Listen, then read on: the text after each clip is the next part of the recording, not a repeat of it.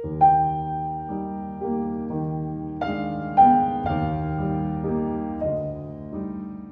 迎来到普罗的喃喃自语。不论你在何处听到这个节目，都可以到 First Story 这个平台上面找到我的频道并留言回馈。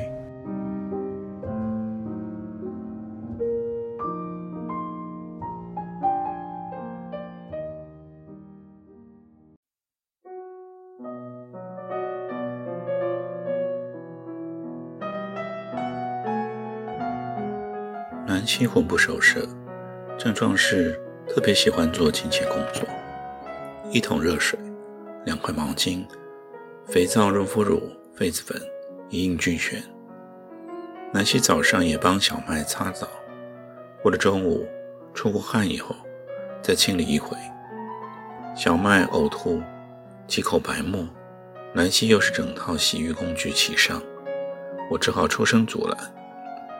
但南希片刻也不想歇手，那些捣嫩碗和点滴的插端他实时消毒。他在小麦的床边走来走去，帮他剃头发、刮胡须，帮他换干爽的内衣，帮他拉被单，帮他穿棉袜，在他紧握的拳头里各塞进一卷艳色的小手帕，在病房的四处插了鲜花，摆了水果。伺候成了这样，不论是谁走进来看见小麦，还真会以为观礼到了一场庄严大典，换作是死躺在那儿，也都该含笑九泉了。怪的是，南希的活力越好，吃的就越少。那些什么营养学家，只要仔细观察这年纪的人类啊，说不准就想撕毁自己的论文。少女真正需要的是亲情，是幻想，藏在心里的秘密偶像犹如蛋白质。流行打扮杂志足以提供碳水化合物，别人的注释能滋生矿物质，满脑子罗曼史就等于维生素。而我是个厨余桶，一餐接收3份热伙食，我当然吃不完，剩下的伙食我打成一包，挂在了手推车的把手上，扬长而去，沿途收垃圾，收到了城门口的警卫室，喝了些冷茶，跟警卫交换几桩八卦，我就推车出城，上了跨河大桥。桥的中段有个人背倚着桥的栏杆，坐着抽烟。他以前叫做阿雷，现在叫他地鼠也行。他被拦在了桥上，不许入城。见到我来，阿雷木然地坐了起来，将当天的垃圾扔进了我的手推车，完全没有分类。你有没有搞错啊？给你垃圾袋嘞？让风吹走了啦，风太大。他无限烦闷地说。我的那包剩菜，他一眼不瞧，就随地一摊，看起来已经吃饱了。城里另外接济他的人大有人在，乐捐来的物资还算充足，全都用石头镇在了阿磊的脚边。饼干、糖果、报纸、饮料、睡袋、折椅，只差一具收音机，再来一把阳伞，这边就实足像个养老的圣地了。对一个刚经历过那么多岁月的人来说，谁有力气数落他？我摇手谢了他递过来的香烟，收下他的罐装咖啡，打开喝了。我早已戒烟多年，老实说我恨烟，但还是有恨意备受考验的时候。比方说不小心走进了一家生意惨淡的小酒吧，或是面对上一个满腹苦水的男人。阿磊的苦水已经吐过不止一回了，他这种地鼠我也见过不止10打。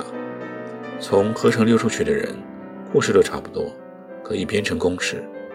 首先是自行离城，逍遥了一阵子，本事高的就弄个个人身份，从此冒名造假一生，这是公式甲，理论成分居多。公式乙经过了多次的实验证明，出城以后四处找零工，没有名字，没有户头，没有住址，没有人生。到这儿的活算浪漫。如果你是喜欢看公路电影的那种人，没有负担也没有存粮，接着通常会碰到混账老板，让你打工一阵子，再撵你走路，该付的工资则是免谈，你求偿无门，因为理论上你不存在。你流浪到公园，到地铁站，到随便哪一栋还没有盖完的大楼，落魄的像只狗，但动物保护团体对你视而不见，尽管你身上真的有狗尸。再来，很神奇的，你必然会生病，你一咳嗽，冬天正好就来临，还能撑多久要看你的体能。最后你回到河城，进不进得了大门要看辛先生的心情。显然阿雷的体能不错，而辛先生的心情很糟。现在阿雷在我的身边猛吸烟，很碍眼的不停朝河里弹烟灰。只剩半个月了，河城都要关闭了，你还赌什么气呢？我开解他。另一端有车上了桥，阿雷赶紧将香烟一扔，从地上抄起了一块大纸牌，举在了胸前，迎向来车拼命的挥手。我瞥了一眼，纸牌上字迹潦草，大约是辛先生漠视人权这类的抗议。阿雷依依不舍地只盯着那一车进了城，才捡回地上的烟蒂继续抽。回答我说，那我就陪大家到最后一天呢。何必呢？我说你应该趁早去别的收容所，诚心诚意赖在那边，人家一定会收留的。我才不嘞，语气坚决呢。阿雷踩上了桥栏底部的矮墩，探出了上半身，很专心地看着大河。望仁兄，他朝我招手。你知道那边下游再过去那一边是什么吗？废话，再多远啊，都是丘陵。不，你看，我说啊，老有车往那边跑的那个方向。那就是有挖到古迹那块地啊。对，古迹的地，了不起啊！我整天看车子往那边绕，埋了几万年的干尸都比我们重要呢。我也踩上了矮墩，顺着蜿蜒的河流看出去，不远的河面上泛着几朵杭手兰。再下去，河面水光粼粼，其实半个鬼影也瞧不见。我只知道古迹的那个地方确实就在那个方向，至少有10几里远吧。你知道我想干嘛吗？阿磊又朝着桥外探身出去，双手拼命地乱挥。不开玩笑，我现在啊就要跳下去，反正我烂命一条，我也来做尸体，我免费给你们参观。我告诉你啊，今天我就要淹死给你们看。我默默地看了阿雷表演了一会儿，跟他一起探头观察了下面的河水。但是老雷啊，我看这种水位啊，死不了人。他马上泄了气，爬下了桥墩，点了根新烟。抽了半截烟后，阿雷说，你知道我为什么我不走吗？我要亲眼看到辛先生的下场。对，就在这座桥上。我要看他被戴上手铐，从我的前面被压出去。辛先生怎么会被戴上手铐啊？你都不看报纸的吗？阿雷很稀奇地瞪着我，他杀了那么多人。哪有杀人啊？报纸说的能算吗？气死人的算不算啊？算，城里啊的确有些人算是气死的，遗体都是我烧化的呢。害人不想活了算不算？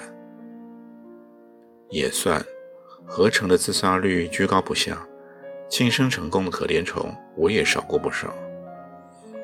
那你说，间接杀人就不算杀人吗？哎，这不关我们的屁事，说这些啊，我听得很闷。我告诉你啊，辛先生啊，这次玩完了。阿雷忽然又筛掉了香烟，兴奋得挺不正常。他很起劲地跪在了满地家当中猛掏着。报纸都说了，这边有篇报道，我还特别留下来，写得很好，你一定要看看。上头已经开始在调查他了，你等等我找找啊，你别走嘞。阿雷陷入了胡乱的翻找中，几张旧报纸随风飘起来，在空中张扬，往河面飞翔。我叹了口气，拉动我的手推车，倒转了车头回城。拜托你啊，报纸啊都用石头压好，还有烟蒂要给我捡起来。报纸上那些捕风捉影的报道，哪有我的情报来的精彩啊？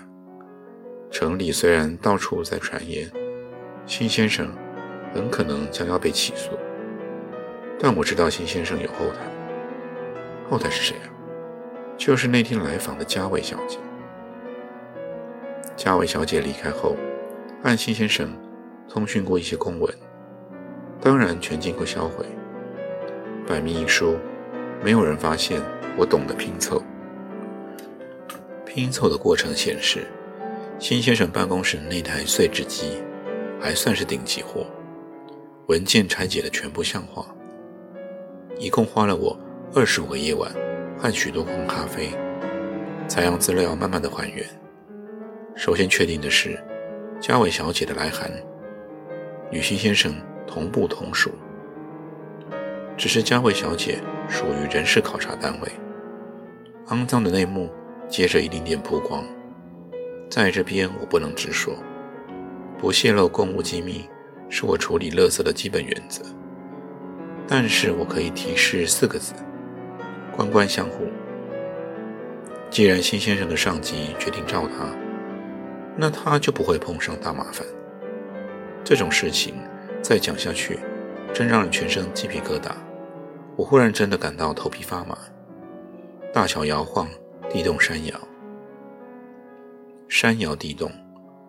推车下桥回城的时候，迎面的景象让我吓了一跳。不知道何时，从那边进城的一架巨型怪兽正缓缓地驶过城中的路口。它发出坦克车一样的轰隆噪音，转弯朝中央广场而去。高举的铁爪擦过了天际，沿途扯落了满把的黄藤树枝。我刚想到了什么重要的关键，一阵大风刮来，眼前漫空都是嫩叶飘零。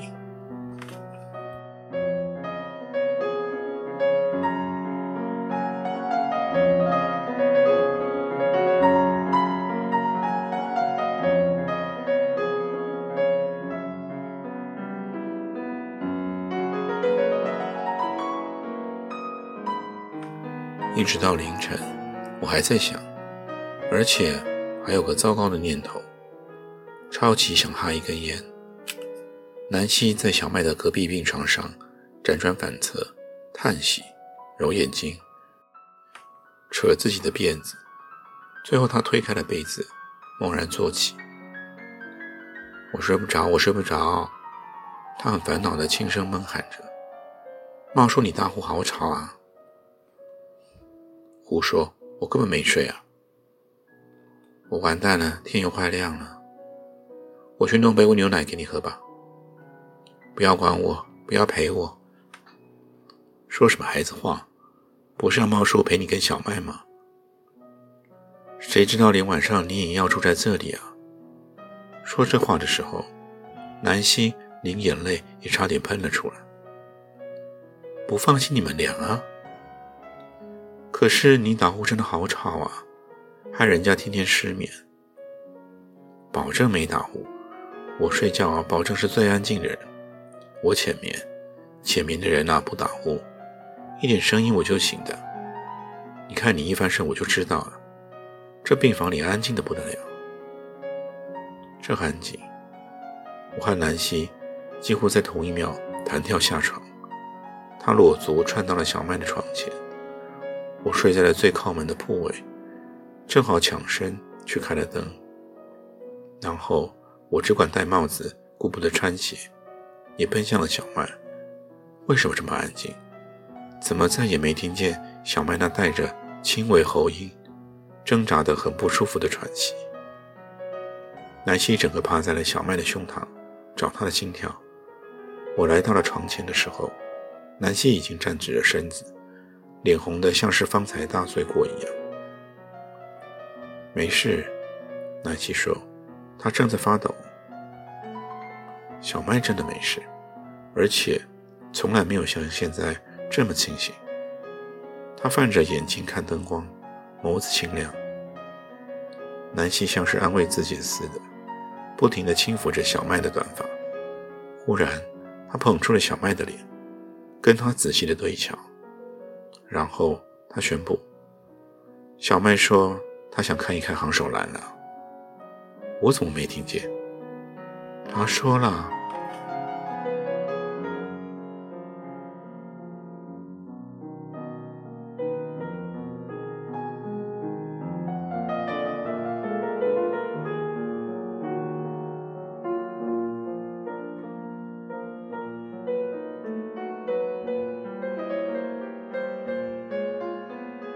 今天就先念到这里，我们改天见。